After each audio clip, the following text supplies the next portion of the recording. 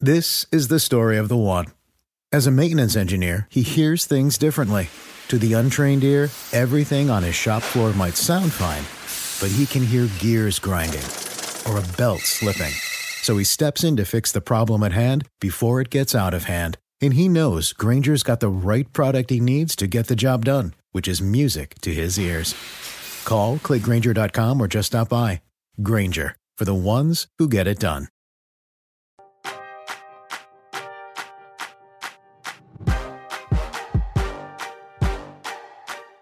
Hey everyone, Matt Straub welcoming you to the Roto-World Fantasy Basketball Podcast. It is Tuesday, August 25th, and we have a lot to talk about as the NBA playoffs have gotten wild. Things officially got wild on Sunday, and yes, I am talking about Luka Doncic. We now bring in the resident Luka Doncic historian, expert, fanatic of the Roto-World crew. As always, Dr. A joins me now. Steve, what's happening? Matt, I was on Facebook the other day, and I like the Golden Tee Facebook page. I have clicked the like button on that thing somewhere in the past, and it said if you want to win a bunch of free swag, some gear, share this thing and tag a friend in it. You see that stuff on Facebook occasionally. So I did it, and I won.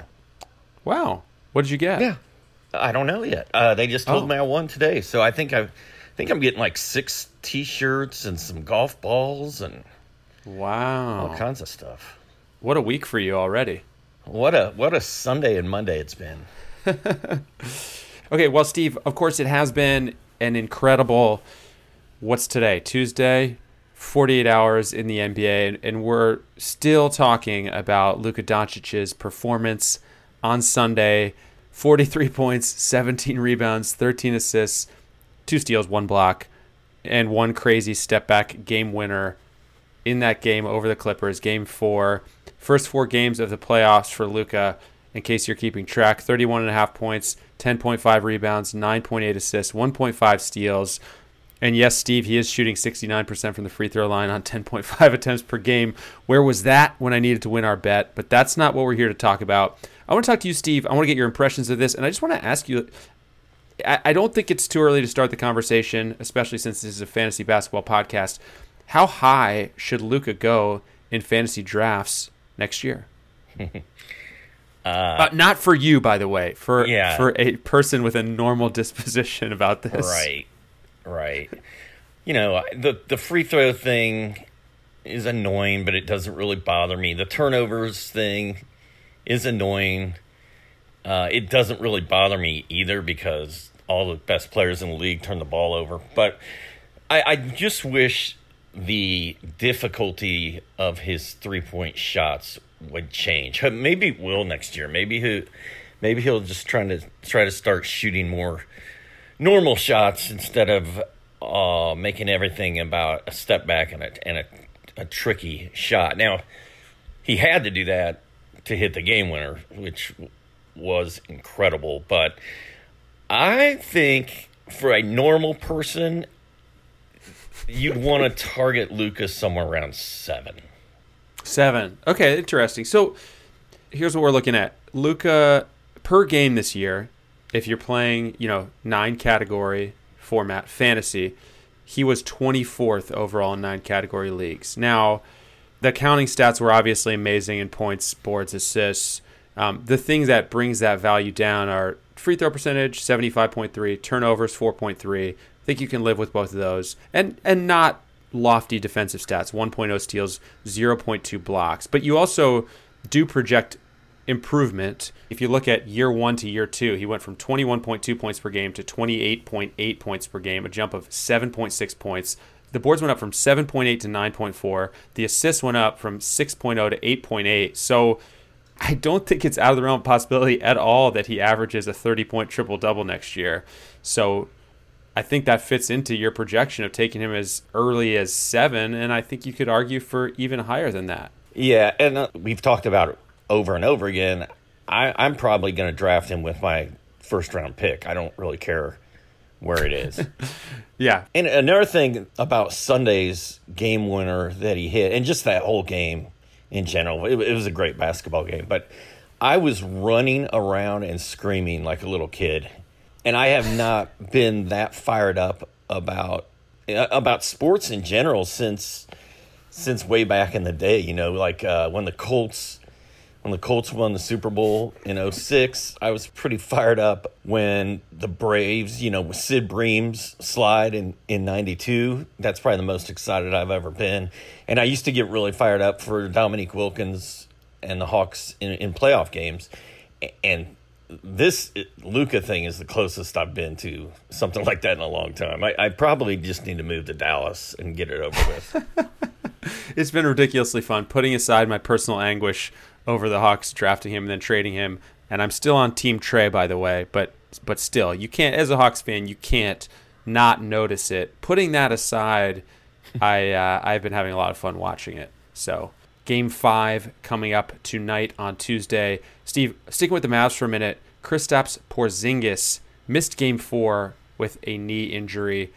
Just the other day, you and I were saying we were kind of starting to believe in Porzingis and have, you know, put him in the circle of trust as far as injuries go. Does seeing him miss time in this Clippers series give you pause in that regard? A little bit. I mean, I didn't know he was going to miss Sunday's game. I guess most people didn't know that. Yeah, and I think some people in DFS may not have been happy about that one. I might have been one of those people because I was screwing around and driving and whatnot instead of making sure my FanDuel lineup was good to go. But yeah, it makes me a little nervous now. Carlisle's saying that Kristaps will be a full-blown game-time decision for Game 5. So obviously he's hurting if he's sitting out playoff games. So yes, I am not quite as confident about his future draftability as I was 3 days ago. I agree. I have a little bit of pause here, just as we were starting to feel like Porzingis was putting it all together. I still think I will draft him in fantasy, but I will draft him with eyes open, thinking of him as a significant injury risk, and knowing that I'm gambling rather than thinking I'm going to get a guy who's going to play 75 games for me. So I think you have to include that into your evaluation of Porzingis and how you're putting your team together. Know that you're gambling if you take him. Everyone, Monday, August 24th, that would be yesterday, marked the 1 year out mark from the Tokyo Paralympics. The world will come back together to celebrate competition, unity, and the triumph of the human spirit. Tokyo is set to welcome the best athletes on Earth as they pursue a dream delayed after persevering through this challenging year. 2021 brings us all an event to look forward to as U.S. stars like Tatiana McFadden, Chuck Aoki, and Jessica Long seek to make history on their sport's biggest stage. The Paralympic Games begin next August on NBC. Meanwhile, the all-new RotoWorld Premium subscription package has the tools and resources to help you dominate your fantasy leagues across all sports from draft to playoffs. Plus, get free access to our brand new sports betting tools from now to September 28th. As a listener of the RotoWorld Fantasy Basketball Podcast, get $10 off any annual subscription to RotoWorld Premium. To find your edge, visit rotoworld.com/edge using the promo code BKPOD10 at checkout. Steve, Jamal Murray also went off on Sunday, a career-high 50 points with 11 boards and 7 assists.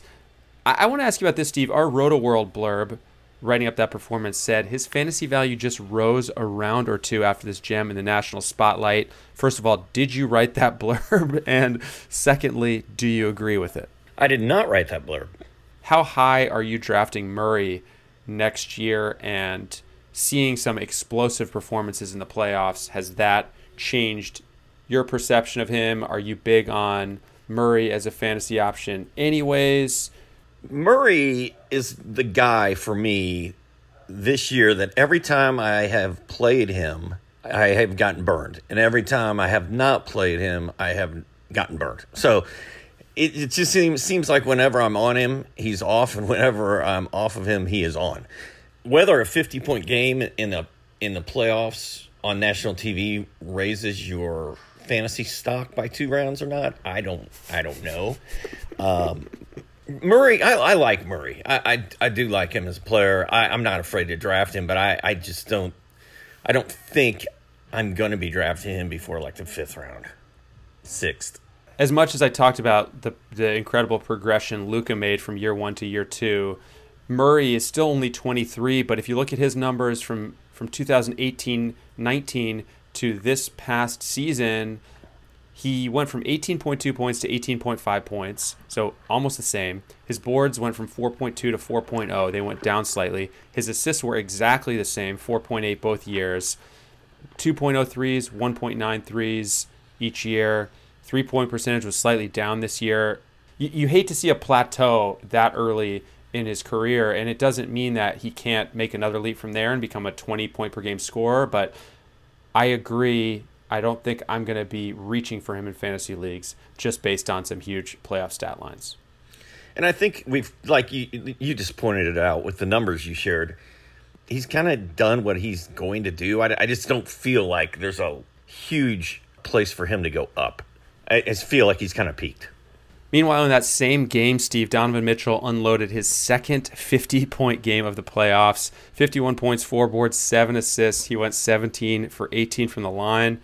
Over his first 4 playoff games this year, 39.5 points, 4.5 boards, 5.8 assists, 0.8 steals, 4.5 threes.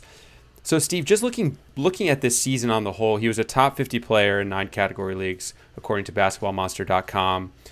I think it's going to require a pick much higher than that to land him on your fantasy squads just because of the name recognition that comes with Donovan Mitchell and because of these 50-point performances we're seeing. Are you in on drafting Mitchell if it's something closer to a top 20 or top 25 pick you need to use to draft him in fantasy next year? Well, I think that's what it's going to take. I think he's going to be a second-round fantasy pick for the most part just because of the tremendous upside that he offers. Is that a little rich for my blood? Maybe. I mean, I'd prefer to get him in the 3rd or 4th round, but I think if you want Mitchell, he's probably going to be gone by then. So I doubt I'll be drafting Mitchell with my 2nd round pick, but I mean, I wouldn't hate it if I had to do it. It feels safer, as much as we're seeing these explosive performances, it feels more like a safe pick than a crazy upside pick, if that makes sense. And he's also a guy who stays healthy and plays every day. Yeah. You know? And I mean, look, you are getting, that combo that we hear often in fantasy that we talk about a lot, great combo of floor and ceiling. So it's a pretty nice player to end up with. And I kind of put him in the same category as Devin Booker in that regard. Young guys who are still ascending to some extent. And in the worst case scenario, you're still getting pretty good numbers. Yeah, I'm with you. Steve, the NBA draft lottery was late last week. We'll put aside for a moment any devastation that I'm feeling as a Hawks fan or that you're feeling as a sort of Hawks fan, sort of Mavericks fan, that the Hawks ended up number 6 in that lottery. Instead, I want to talk about the Minnesota Timberwolves, who are on the clock at number 1. Assuming they take Anthony Edwards first, I just want to take a minute to talk about Edwards' fantasy potential because, that's going to be projected a lot of places. Sure, you might see LaMelo Ball going first in some mock drafts, etc. But let's pretend for a moment that Edwards goes first. As a freshman at Georgia, he averaged 19.1 points, 5.2 boards, 2.8 dimes, 1.3 steals, 0.6 blocks, 2.3 three-pointers. He shot just 29.4% on threes, 40.2 from the field, which kind of highlights what makes him so intriguing and aggravating as a prospect. He had some flashes that really make you think he's got amazing potential. And I'll highlight one game against Michigan State last November: 37 points, 6 rebounds, 2 dimes, 4 steals, 3 blocks, 7 three-pointers. What are your thoughts on Edwards? I'm concerned he's just going to be a percentage killer early on in his career, and maybe someone you're better not having on your roster, even if he's making amazing highlight plays here and there. Yeah, and you know me, I'm not a huge fan of drafting rookies for my fantasy teams anyway to begin with, and this draft class just doesn't seem to me like it's got that superstar potential in it. And Edwards, like you said, he could be really, really good, or he could be really mediocre. He could be really frustrating. And he's most likely joining a Timberwolves team that's got some pretty good pieces already in place, despite how terrible they were last year. So I am not expecting much from Edwards in his rookie season. I mean, he could be a guy who puts up some interesting counting stats and has some explosive performances, like I was saying, but he could also be someone who, ends up with bad percentages and is sitting outside, the top 160 or 170 in fantasy leagues. I could easily see that being the case. So a lot more to monitor as the draft comes up, but I just wanted to put that name on our radar and discuss what we think the potential is for Edwards. And it sounds like we are in agreement that it's intriguing, but year one may not be the time to get him on your roster. Yes. Steve, that about does it for me. Anything for you before we get out of here? No, we got a big game tonight, though. Big game. Big game. Big game. Any predictions? I think I'm not going to be in the business of betting against Luka Doncic too much, but I think this one's going 7, Steve. I think we're going 7. I think the Clippers take game 5. I think we might back and forth it all the way to a 7th game. Okay. I think that the Mavericks are going to win tonight if Kristaps Porzingis plays. Yeah.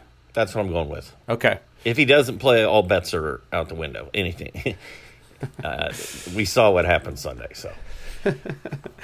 All right. Well, don't forget to subscribe to the show on Apple Podcasts, Spotify, wherever you listen. Take a second to rate and review us as well.